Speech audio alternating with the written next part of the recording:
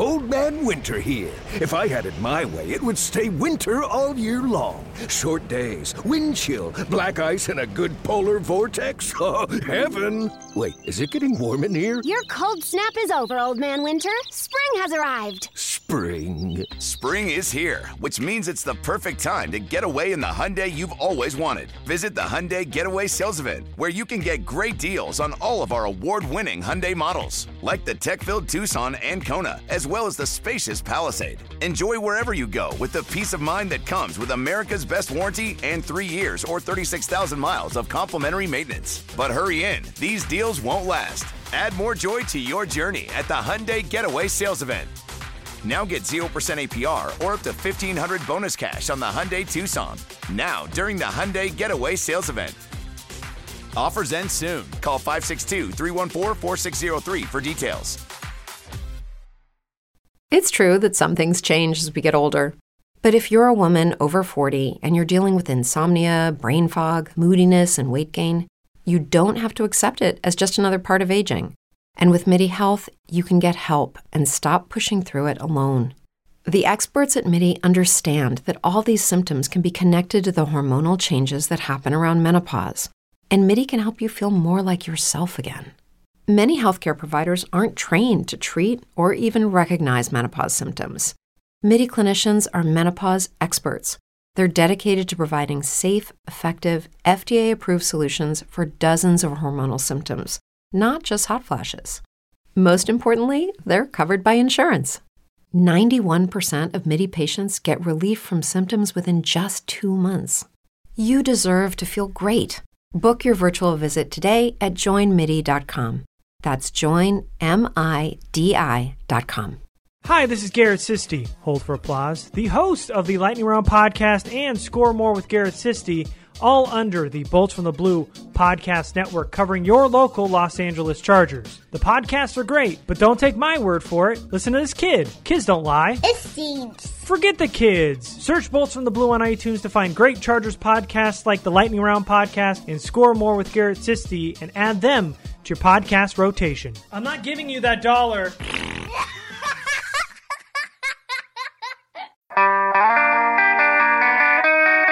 What's up, everyone? It's the Love, the Jam, the podcast. I'm Chapon. Rob's with me, too. Today's kind of a somber day. We're going to talk a little bit about basketball, quite a bit about basketball in a moment. But Kobe Bryant passed away today in a helicopter crash, and there were quite a few other families with him.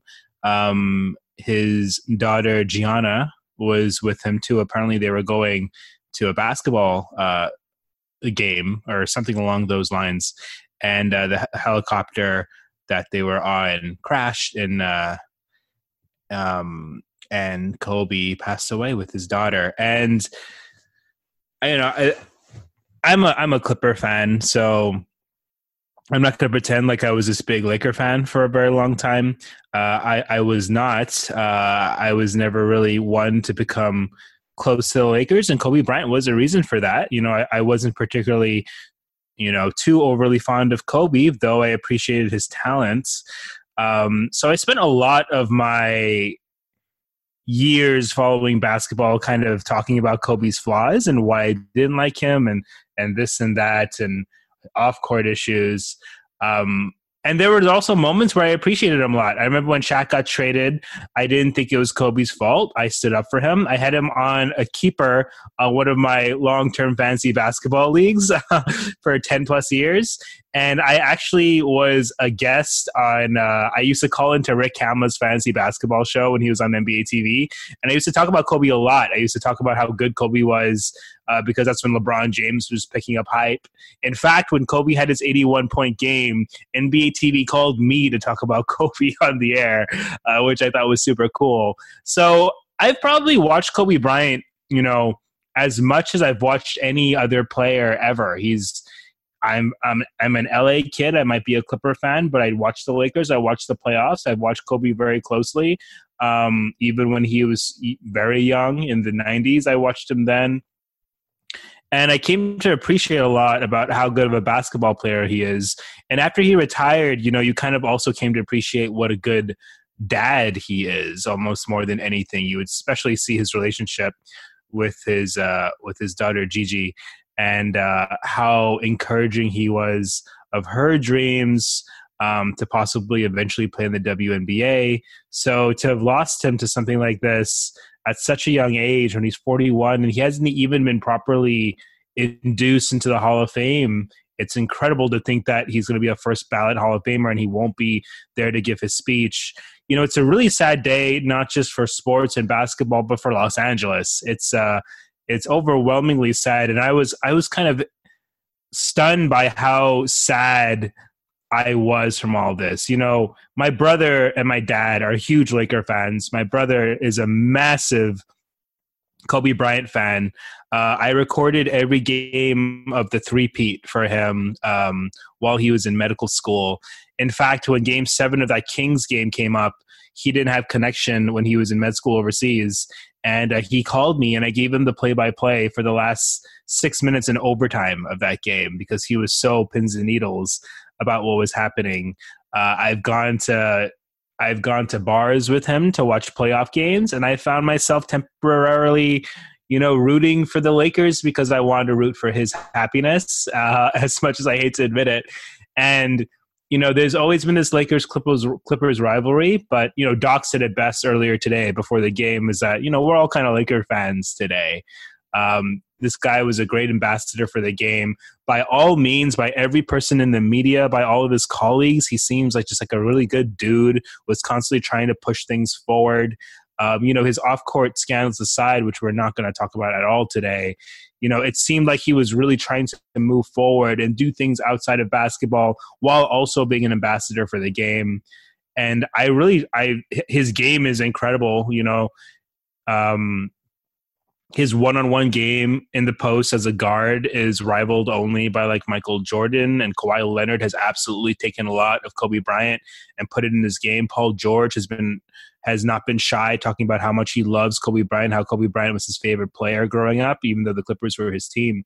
There have been countless tributes to him out there. I've spoken to so many people from LA or just basketball fans, just about how much Kobe Bryant has meant to them. Staples has been flooded with people even before the Grammys today. I mean, this guy was a massive icon. And I think after spending so many years, talking down his legacy, that like today has kind of been the day where I've been like, wow, we lost this great, great player and this true icon to the game today. And it just made me want to think of the good things that I probably haven't talked about enough through my life because of the nature of my fanhood. And, this is a really hard time for even people listening to this podcast, people listening to the Clippers. Some of them are just LA sports fans. Some of them still like Kobe Bryant. Some of them were Laker fans before. They're Clipper fans now. There's so many things. But I think wherever you are, if you even just a sports person, or even if you're not, this is kind of one of those people who defy just natural sportshood, where I think everybody knows who Kobe Bryant is. Like everybody you could talk to probably knows who Kobe Bryant is if they've lived in America. Like he's that much of an icon. And I just wanted to pay my respects and probably just say a batch of like good things about this guy who I've spent so long criticizing.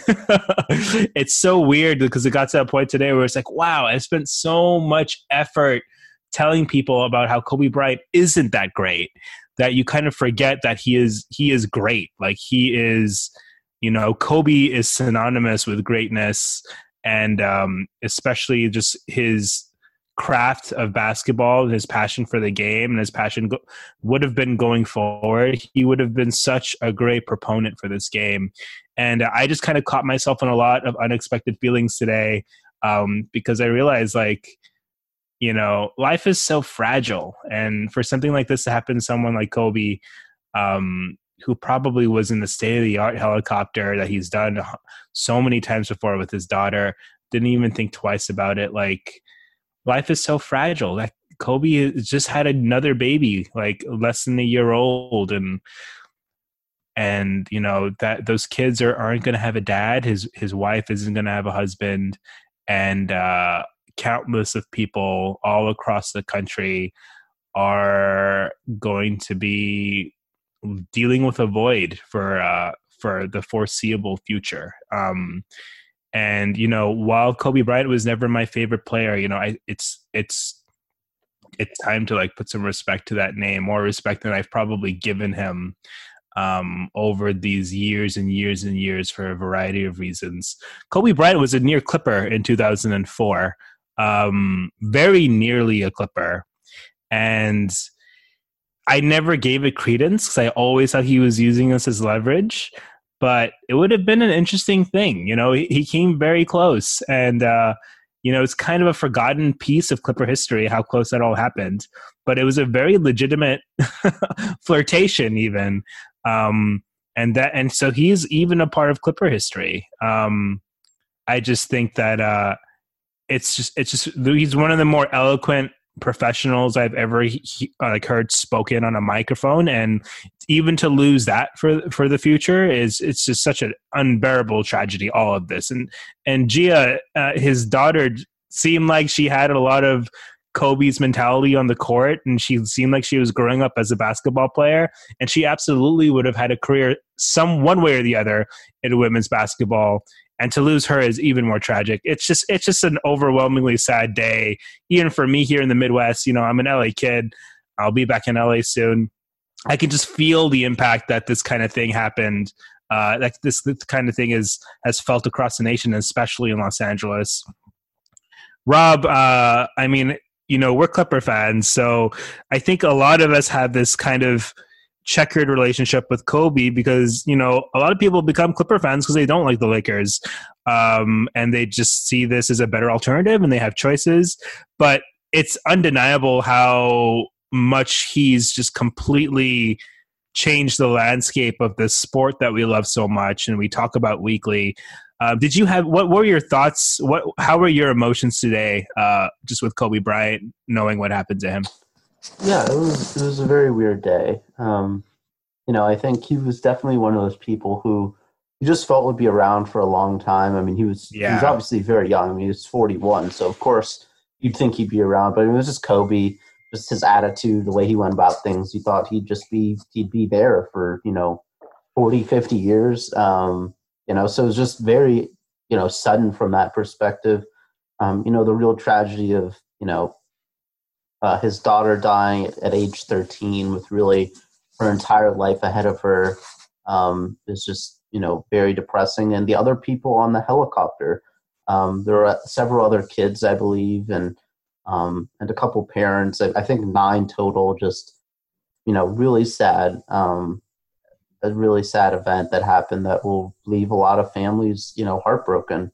And as for Kobe himself, you know, I was a Lakers fan when I was young, as I think, you know, a fair amount of Clippers fans probably are, or were. And while I grew distant from them as I grew older, you know, I do think Kobe was unquestionably one of the best basketball players of all time. He was somebody who was kind of the face of the NBA for the 2000s decade. You know, everybody, all the kids growing up, you know, my age, all grew up, you know, yelling Kobe when we were taking shots. And that's something that's, you know, hard to measure in terms of impact. But it's true. Everybody just used to, when you were taking like a fadeaway or like a clutch shot or whatever, just shooting around playing horse, you know, it was just what everybody said. And it just showed his impact. And as you mentioned, I think really in the city of Los Angeles, there's been no bigger sports figure in recent memory. I mean, you definitely have to go back to Magic in the 80s. And I mean, I obviously wasn't alive for that. But I mean, certainly nobody has been bigger in my lifetime in LA than Kobe. It's really not even remotely close either. And just it's going to be like a different city without him there and without his presence and stuff. You know, it's sad. You know, I do think he has a very complex complicated legacy that I think in many ways will actually be much more difficult to talk about.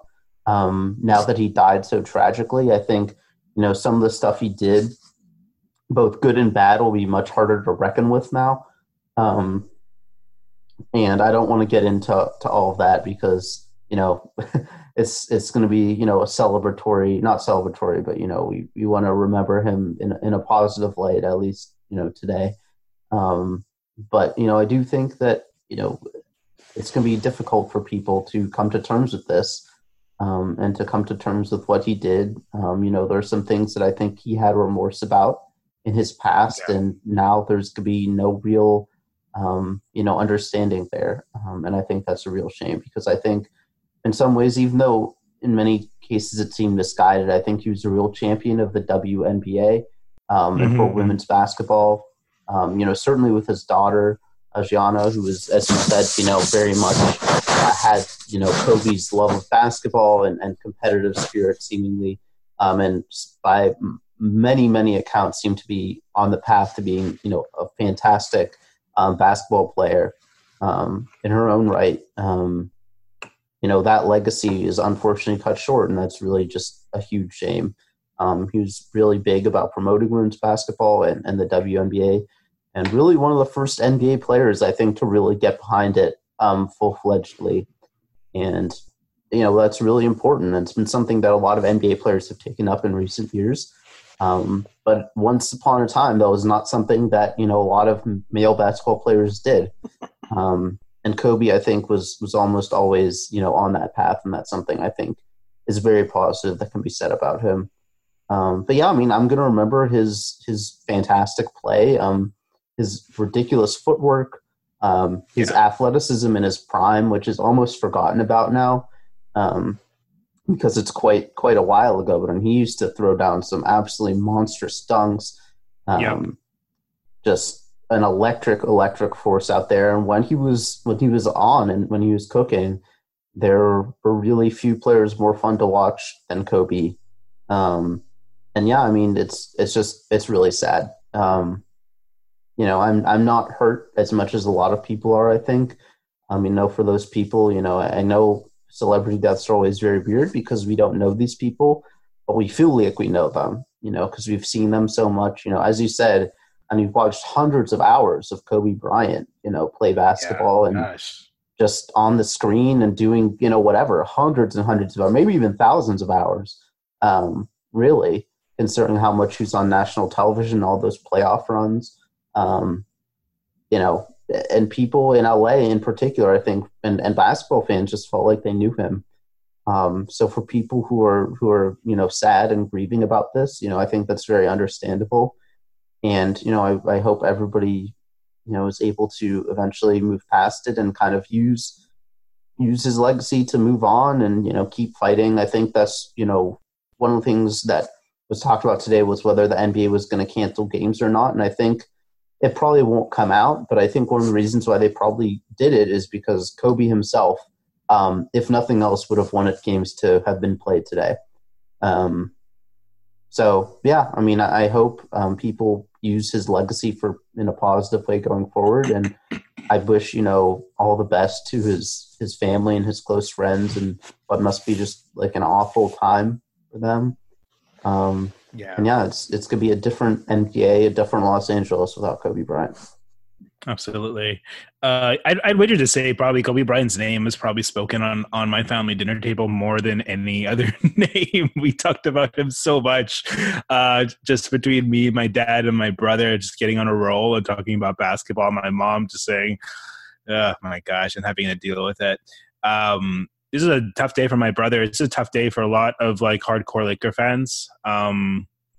And yeah, Kobe Bryant's life is littered with messages about pushing forward through pain and handling adversity. And this, unfortunately, for a lot of his fans, is an instance of it. And it's going to be tough when somebody that's just, still so full of life and still so full of everything is taken away. But I hope people do today, just remember his legacy and the positive things about him.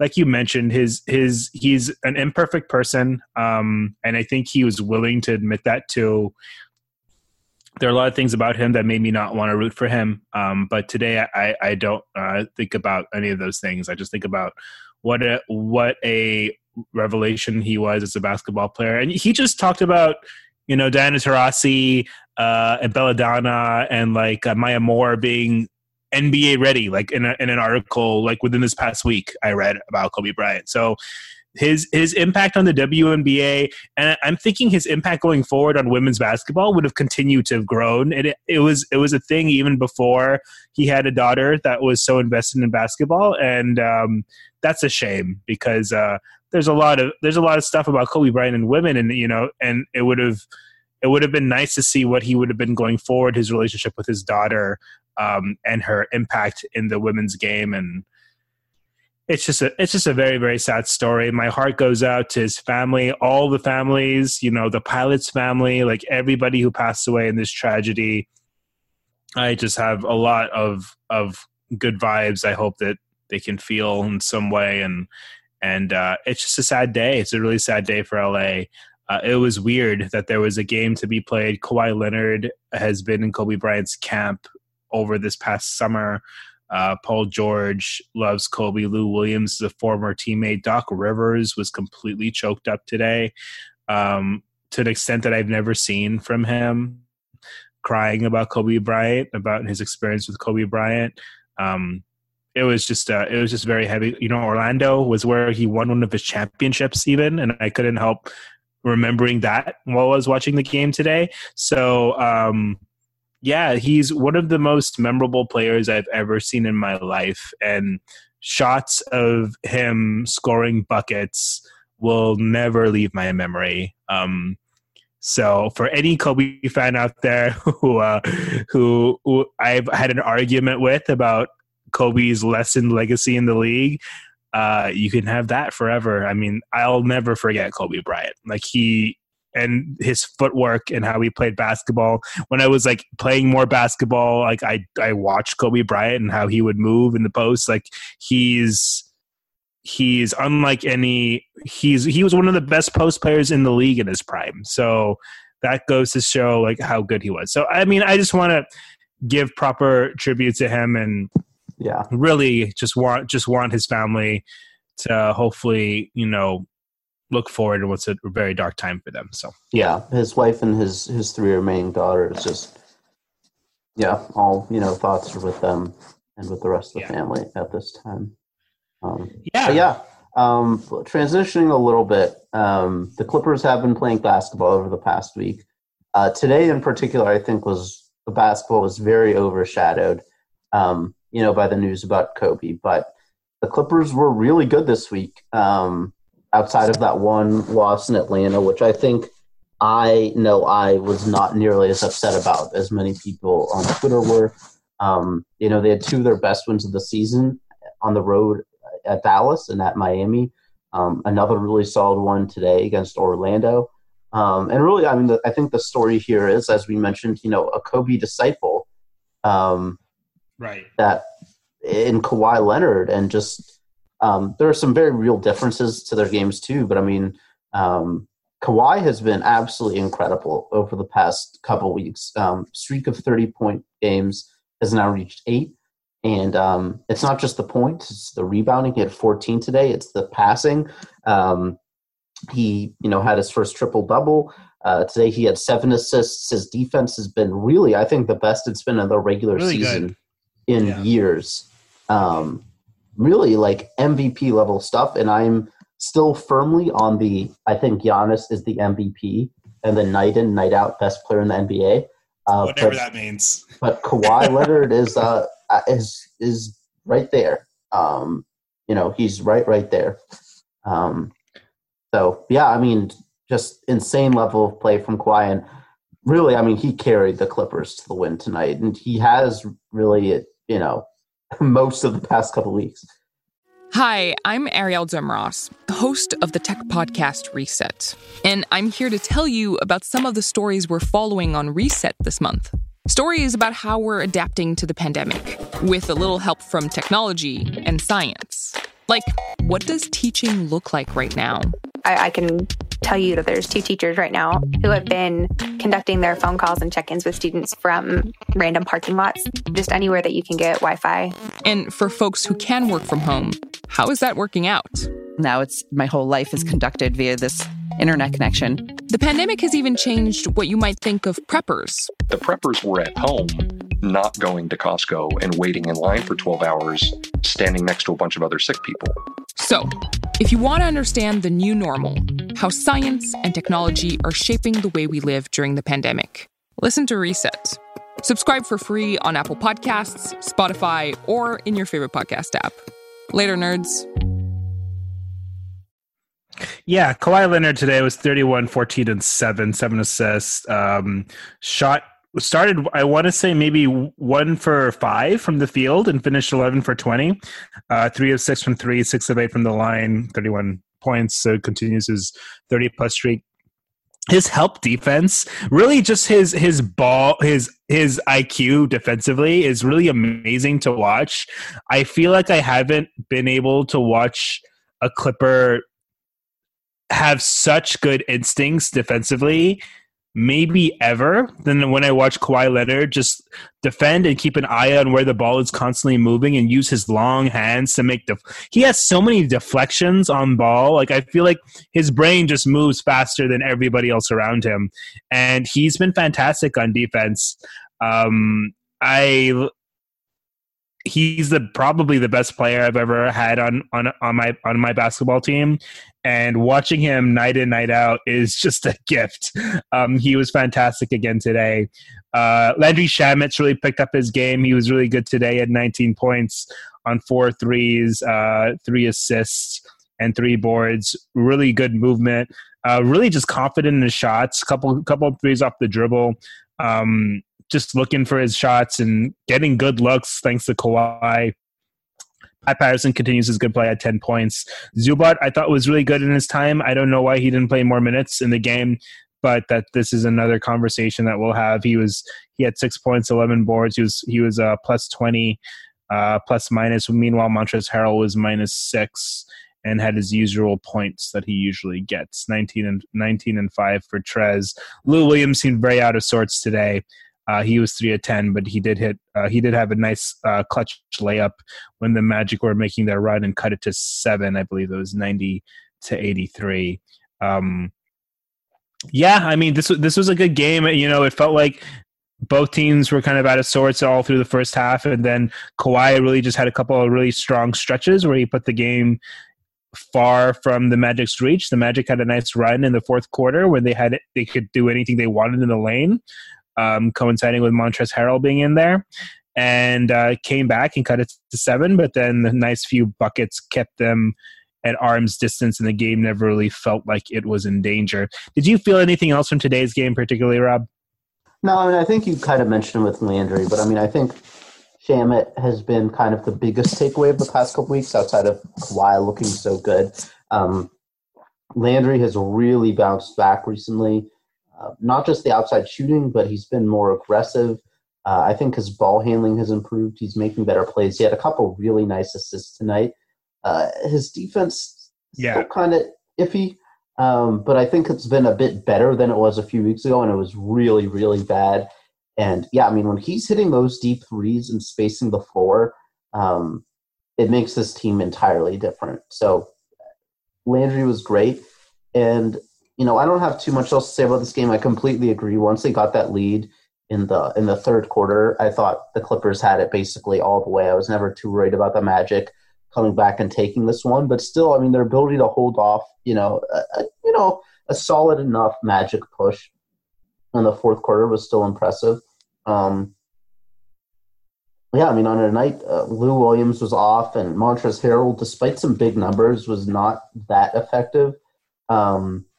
And the bench in general struggled. Just Kawhi and Shamet and the rest of the starters, really. I think all the starters played well. Pulling together to get the win was very impressive. So definitely a good win. Not as impressive as the one against the Heat on Friday, which was just incredible. But yeah, I mean, it's been a great week for the Clippers. Yeah, we might as well talk about that game, 122-117, and probably not as close as that. The Heat made a great run to close the game, but, outside of a brief moment where then after Kawhi Leonard hit a huge shot that put the Clippers back up.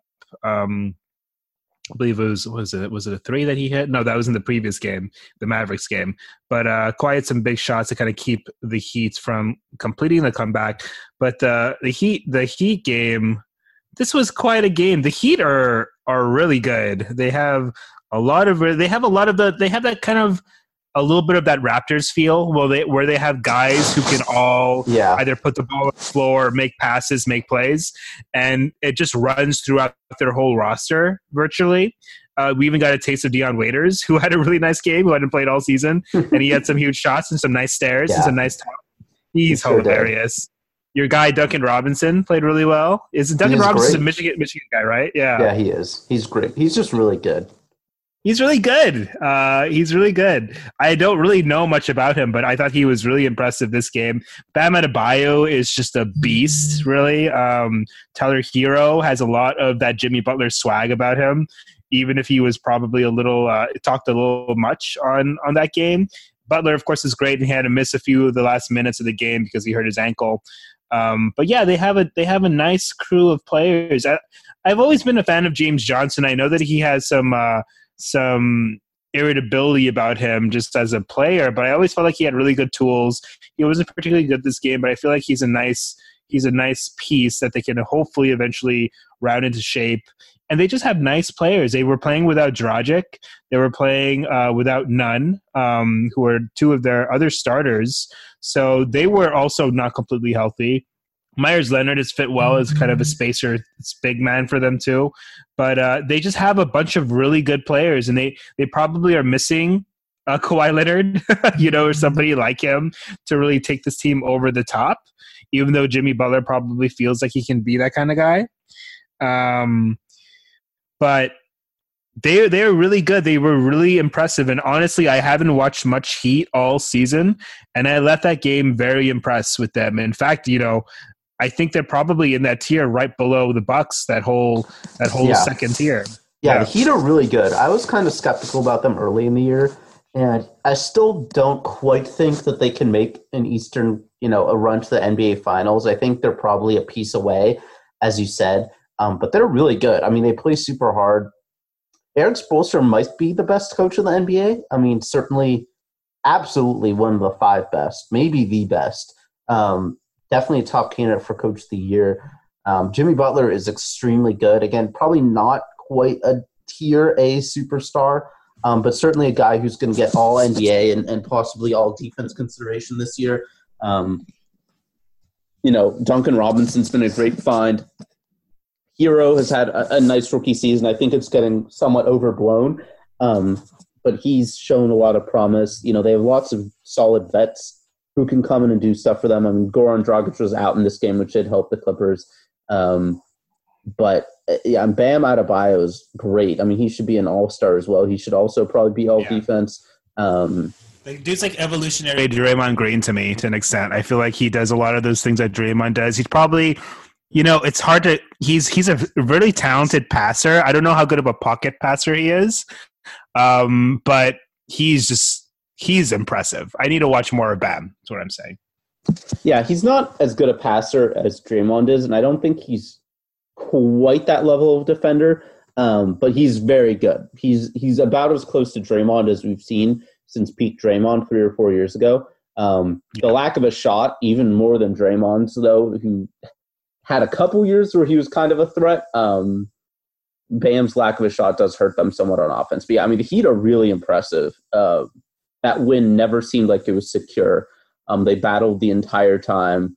They started out that game looking so good and just so much better than the Clippers. Yeah, what was your take of that Clippers start? Is that really just a lot of the Clippers that Clipper unit not knowing how to deal with each other? Or were the Heat just kind of rolling? I think it was a little of each. I mean, I think the Heat just looked fantastic. They were awesome. But I do think, not to pin it all on Jerome Robinson, because I don't think it was all on him, but I do think starting him for the first time this late in the season, I don't understand it. Like, Doc Rivers is still experimenting when I just don't think he really needs to. I understand that with Pat and Paul George out, I mean, he's running down the list of players, and Rodney McGruder's had a disappointing season. Derek Walton Jr. has fallen out of favor for reasons I'm not entirely sure about. I mean, I think he certainly hasn't, the last few times he's played, he hasn't been as effective as he was earlier in the year. But I still don't really think he makes as many mistakes as Jerome Robinson does or as Terrence Mann does, and is a better shooter by far than either of them. So I'm not necessarily sure why he's not playing, but I mean, if you rule him out, I don't get trying to start Jerome when he hasn't done that all year. I think that unit just looked extremely confused on both ends. And again, it's not because Jerome was worse than anybody else. It's just it threw that unit out of sync. And I don't think he played the entire rest of the game, which is pretty wild. Right. So, yeah, I mean, I think that was, kind of a questionable idea. I mean, he had been playing well recently. Lucas wrote that article about how he turned the corner, which, I kind of agree with. I think it was overstated a little bit, in my opinion. But I mean, he has been playing better recently. So I get that. But I mean, I think if he's playing better, I mean, just keep him in his role where he's been playing well and let him do that and not force him into doing something else. So I thought that was kind of questionable, and that set the Clippers back. But after that, I mean, I thought after that they really outplayed the Heat the rest of the game, and Kawhi just scorched earth them. Yeah. They just had no answer for him. And they tried throwing all different guys at him, just did not work. It was a really good win, and it goes against like all of the dismay that we were seeing a few weeks ago. I was never really a huge believer in it, and I think the past couple of weeks without Paul George and then a few games without Pat Beverly have just re-emphasized to me that this Clippers team is fine. Yeah, I mean, so the Heat did a thing, and the Spurs have done this in the past. We've seen some teams do this, where they trapped Kawhi really hard. Kawhi had a triple-double, still shot 9 for 22 from the field, especially picked it up after a really poor first half.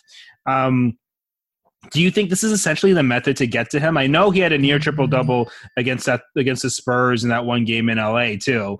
But is that the best way to kind of slow down Kawhi, is to trap really hard off that pick and roll? I mean, I think that's the way to slow him down as a scorer, but I think he's become a good enough passer that it doesn't really slow down the Clippers very much, except when they're just missing open shots, because he's gotten very patient at reading that and at not forcing passes, at finding the right guys, and at running repeat pick and rolls and flipping the picks to try to get switches and mismatches. I don't think it's really a long-term solution. I think it's kind of like when teams were doing that weird doubling, what the Clippers did it, of James Harden, where they're just sending two guys out at him right away. Right. And I just don't think it really, I mean, it's a gimmick. And I think, what teams have been doing to Kawhi is a little less gimmicky than that, but I still don't think it would really work very well just as a regular strategy, because I think he's too good a passer now. Yeah. Yeah, so it's just kind of an interesting way to take away some of his options, and Kawhi did a really good job navigating it. Landry Shamet was 8 for 15 from the field, 6 of 12 from 3, was really awesome this game. I thought the bench was really good too. Lou Williams, Montrezl Harrell, JaMychal Green.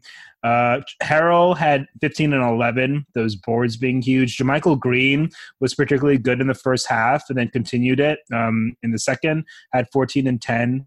Had some nice little isolation post moves that he was doing. Lou Williams, 5 of 14, 16 and 7.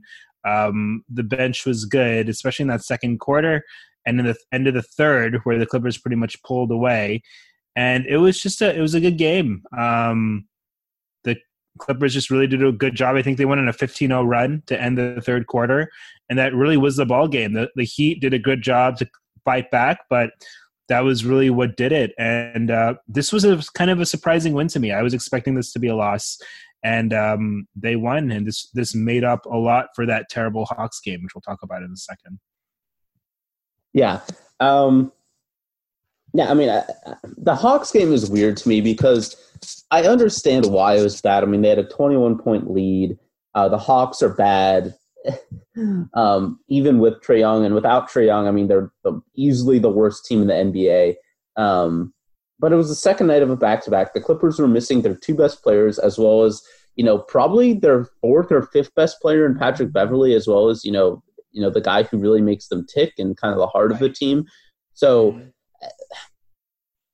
well, I understand why it was still a bad loss. I mean, I was never that worried about it. Like, if the Clippers are ever playing without all three of them, they're going to be losing most of their games. So I don't think it says anything really about the team or about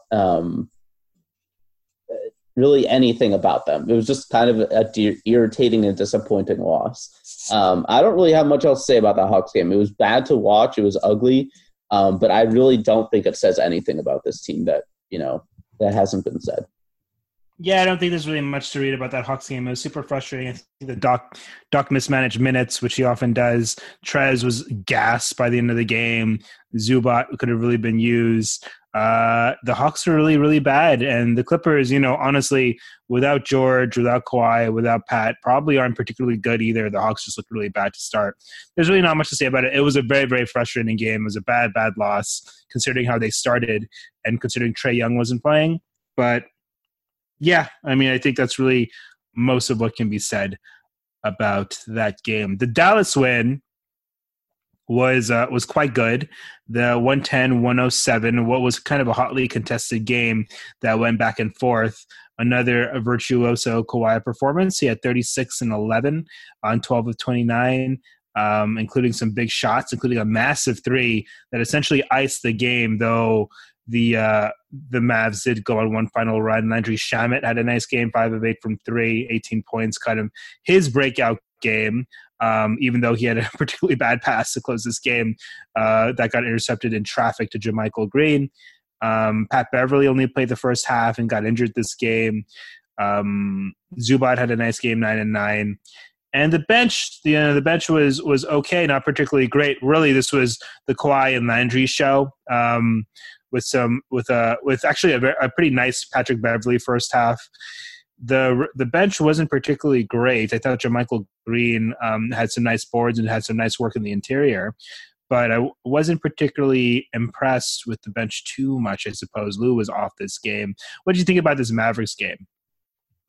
I don't know. It was good. The Mavs are a team I can't really decide how I feel about them. On one hand, they've been really good this season, and they kind of have a lot of quality depth. On the other hand, I mean, I don't believe in Porzingis at all, and I just don't think they have anybody who's even remotely approaching Luka in a way that, I just don't think they're near that top level of the Western Conference.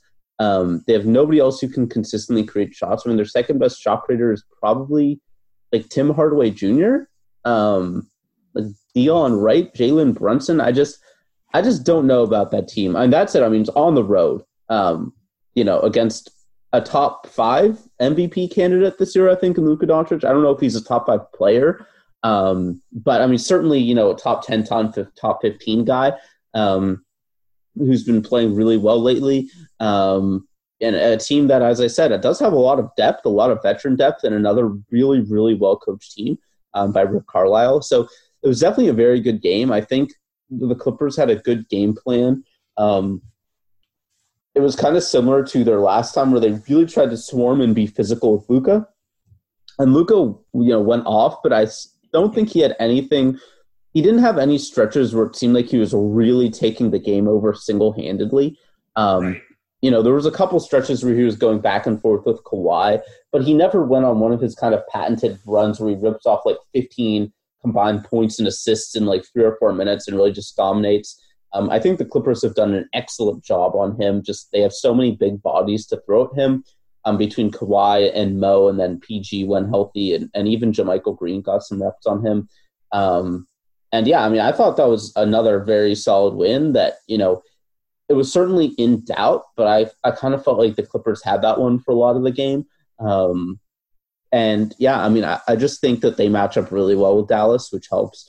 But that was another really good win. Probably not quite as impressive as the one in Miami, but still really good without Paul George.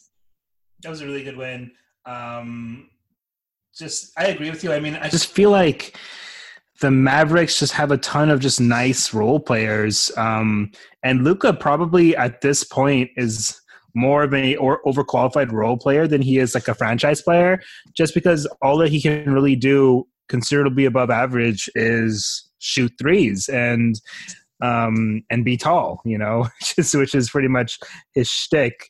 I don't know if I just can't remember how good of a Knick he was. Was he ever a dominant post player in the Knicks? Like, I don't know. Hell no. I just feel like how did he get his points? Overrated. He's been overrated his entire career. He didn't deserve that All-Star game that he got in a few years ago. He's like one of those guys. He's considered he's a good rim protector and defender in that sense, but he can't rebound, and he's not great out on the perimeter. And he's a very good three-point shooter. He doesn't do that much else on offense. Really, when you think about it, he's really just a hyped-up Brian Cook now. But no, I mean, he's a very good fit with Luka in terms of being able to provide that rim protection and the pick and pop, as well as the pick and roll. Like, I think on both sides of the court, he's a very good fit. But his rebounding and his lack of shot creation and his lack of passing are just all pretty big weaknesses at this point in his career. This is his 5th season. I mean, maybe as he gets past that injury and recovers better, he'll take a step forward next year. But at this point, I don't know if the rebounding or playmaking will ever really get better. And I mean, he can still be a really good player without that. Like, I mean, think Tyson Chandler was always extremely limited, and he was probably the second best player on one of the best title teams of the century. But right now, I just don't think he's good enough to be a number 2 on a title team. Yeah, I agree with that. Really not too much else to say about that game. Was a good win without Paul George. That'll do it for those games. I don't know if I have too much to add. We have Twitter questions, Rob? Yeah, we have a couple. I put it out late today. Sorry, just there was a lot going on. Yeah. First from Shift Leader @God on board. Who's the backup point guard on this team that we can trust? And with Sham's recent emergence, do you figure that a starting lineup with him, PG, Kawhi could open up the floodgates offensively for the team? So that's an interesting question. So it's two kind of different questions. The backup point guard, I mean, I think is Shamet. I think I was skeptical about it for a lot of the season. I think his ball handling forays were pretty bad, but recently he's been much better. And I think even if you start him, you can still move him you can take him off early and put him in as the backup point guard. And I think that could work, especially if you play him alongside Lou Williams. Now, the defense would be kind of rough, but I think the offense would be there. And then the starting lineup is interesting. I mean, would it be Pat, him, PG, Kawhi? And you could do that, and I think that lineup would be incredible. But I don't know how long you want to pay Kawhi and PG at power forward. But, I mean, I do think that lineup will definitely see a lot of time in the playoffs. Yeah, I agree. I mean, I don't think he's going to start Sham with Pat just because there's been a lot of talk about, trying to minimize the minutes of either Kawhi or Paul George at the 4, which is totally fine and reasonable. And it seems like Doc has embraced that for the most part with Mo and then Pat Patterson, etc. So I do think that Landry has earned a lot of minutes. I kind of wonder what his ceiling is going to be on a healthy Clipper team as far as minutes go in the playoffs, because he's playing real well and he looks great. And I agree, like as far as backup, it's like committee between Landry and Lou, which is fine by me. I think that's okay. Yeah, I mean, I just think in the playoffs, you have to think Kawhi and PG are getting 35 minutes, and just all the key guys are getting bigger minutes. And some games, I mean, that could mean Landry plays a lot. Some games that might mean Lou or Pat plays a lot. I think Pat probably plays a lot every game. But yeah, I mean, I think the Clippers are fine rotation-wise. I think there are things they could do to strengthen their rotation a little bit, but I think overall they're fine. And I think the past couple of weeks have kind of proven that. second question, and right now, last question, unless we get any in the next couple minutes, from Thomas and Kara. I've been thrifty, friend of mine, always sends in really good questions and two really good ones. So we'll start with the first one. How many consecutive first-round picks in a row would you be willing to sacrifice to guarantee a Clippers title? Wait, so first-round picks in a row. How many consecutive first-round picks in a row would you be willing to sacrifice to guarantee a Clippers title? That's interesting. There's always been this kind of rule. I don't know if it was Simmons that thought of it, but somebody said that if you win a championship, you can't complain about your team for a minimum of 5 years. I think I'd be willing to. I would be willing, honestly, just with my natural pessimism. I think I'd be willing to even give up 10 years in a row. I was going to say 10. I think I'd be fine with that. Yeah, like it's an NBA. It's what you're building up to. Yeah. I mean, the next 10 years would, at some point, it would be like, wow, this sucks. But I mean, just losing the first round picks doesn't mean you're going to be bad. I mean, it would be a big blow. But I think I'd be willing to give up 10, which is pretty crazy. I think I'd be fine giving up 10, and you could probably get more out of me if you're like Sam Presti out there or something. But I think I'd be willing to give up 10 years of it. If you told me, hey, the Clippers will absolutely win a championship tomorrow, but we have to take away 15 years of first round picks from you, am I going to say no? Like, it's stupid, right? Like, of course. Like, go ahead. I didn't think the Clippers would ever win a championship. Anything. I mean, there's a certain point where you'd have to be. If it was like 50 years, I don't know about that, but right. Yeah, I mean, I'd say 10, but yeah, you could probably talk me into more. Right. And then the second part is how many picks would you give up in a row to guarantee the Lakers never win a title for 25 years? It's a tough day to do that. But what do you think, Rob? I mean, 25 years is a long time. Like, if they win like 24 years from now, I'd say like 2 or 3 maybe.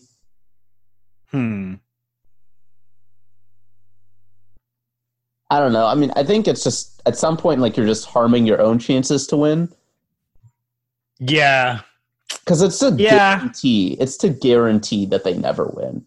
Not that they, like, I'd say 2, 3. I don't know. Maybe I'm 4. Right in there. Yeah, that's fine. I think that's fine. 2 or 3. You don't want to give up so much of your chances to win a title just so somebody else doesn't. I think that's really petty. Yeah, I think 2 or 3. That's fine. Yeah. If that doesn't do it, that's okay. Yeah. Yeah. I'm still thinking how many first round picks I might give up. Like 20. Yeah. I think 20. I think you could talk me into 20. Yeah. An entire generation of not having first round picks. I don't care. This is the prime of my basketball watching life right now. Like, if I can get a title now and be able to go to the parade and still jump up and down, how much is a title going to mean to me in 20 years when I'm just like, my knees are shot and I can't do anything? But yeah, that's really all the questions we have. Sorry again for putting them out late. I wasn't really expecting a lot today.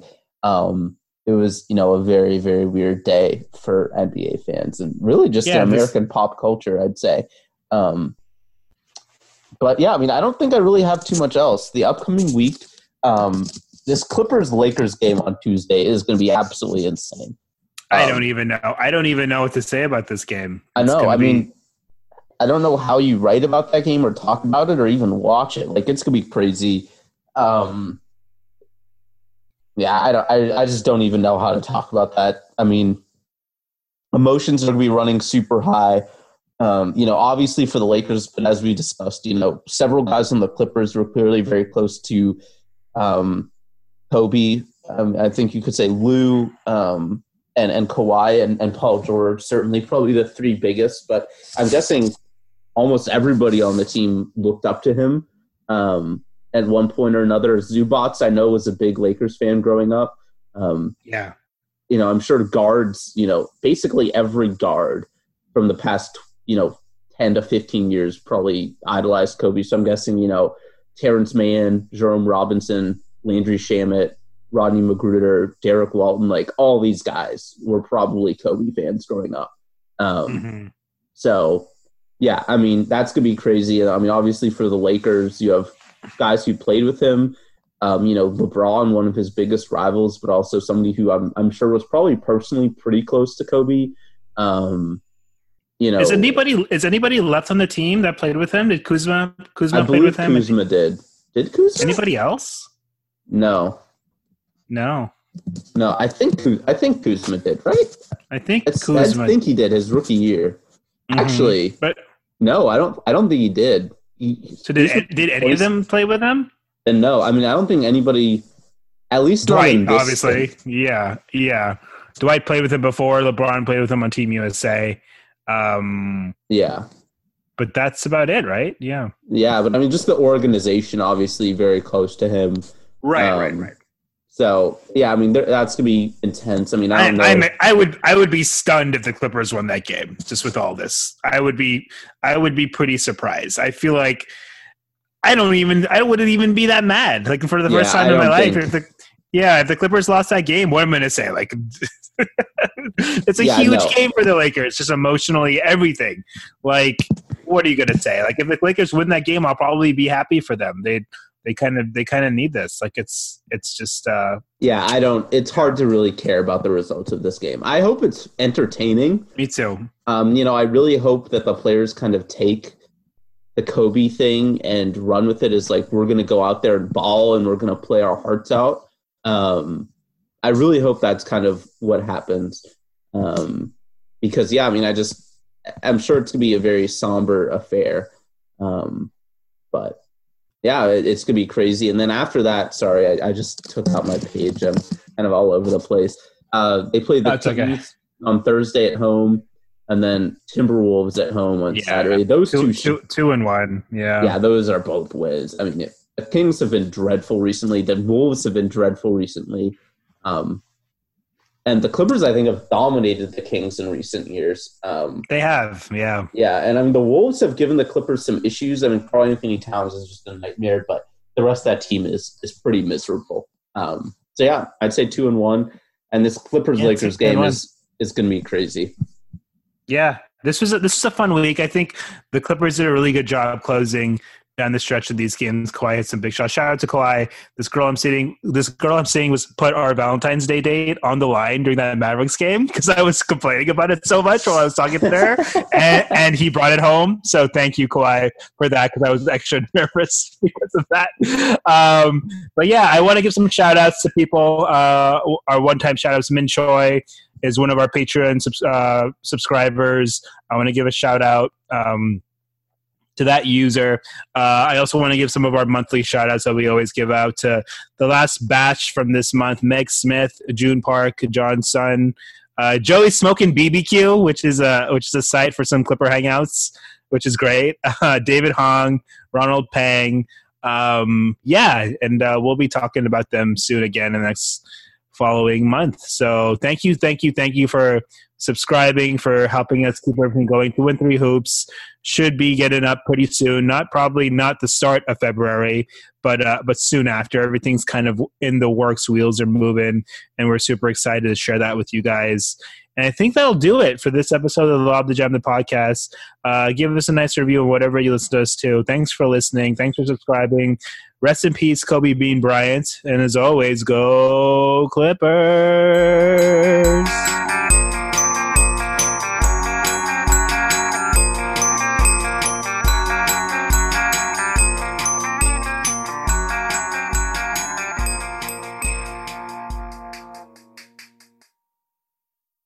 Hi, this is Garrett Sisti, hold for applause, the host of the Lightning Round podcast and Score More with Garrett Sisti, all under the Bolts from the Blue podcast network covering your local Los Angeles Chargers. The podcasts are great, but don't take my word for it. Listen to this kid. Kids don't lie. It seems. Forget the kids. Search Bolts from the Blue on iTunes to find great Chargers podcasts like the Lightning Round podcast and Score More with Garrett Sisti and add them to your podcast rotation. I'm not giving you that $1. Old Man Winter here. If I had it my way, it would stay winter all year long. Short days, wind chill, black ice, and a good polar vortex. Oh, heaven! Wait, is it getting warm in here? Your cold snap is over, Old Man Winter. Spring has arrived. Spring. Spring is here, which means it's the perfect time to get away in the Hyundai you've always wanted. Visit the Hyundai Getaway Sales Event, where you can get great deals on all of our award-winning Hyundai models, like the tech-filled Tucson and Kona, as well as the spacious Palisade. Enjoy wherever you go with the peace of mind that comes with America's best warranty and 3 years or 36,000 miles of complimentary maintenance. But hurry in, these deals won't last. Add more joy to your journey at the Hyundai Getaway Sales Event. Now get 0% APR or up to $1,500 bonus cash on the Hyundai Tucson. Now, during the Hyundai Getaway Sales Event. Offers end soon. Call 562-314-4603 for details. Step into the world of power, loyalty, and luck. I'm gonna make him an offer he can't refuse. With family, cannolis, and spins mean everything. Now, you wanna get mixed up in the family business. Introducing The Godfather at ChumbaCasino.com. Test your luck in the shadowy world of The Godfather slot. Someday, I will call upon you to do a service for me. Play The Godfather, now at ChumbaCasino.com. Welcome to the family. VGW Group. No purchase necessary. Void where prohibited by law. See terms and conditions. 18+.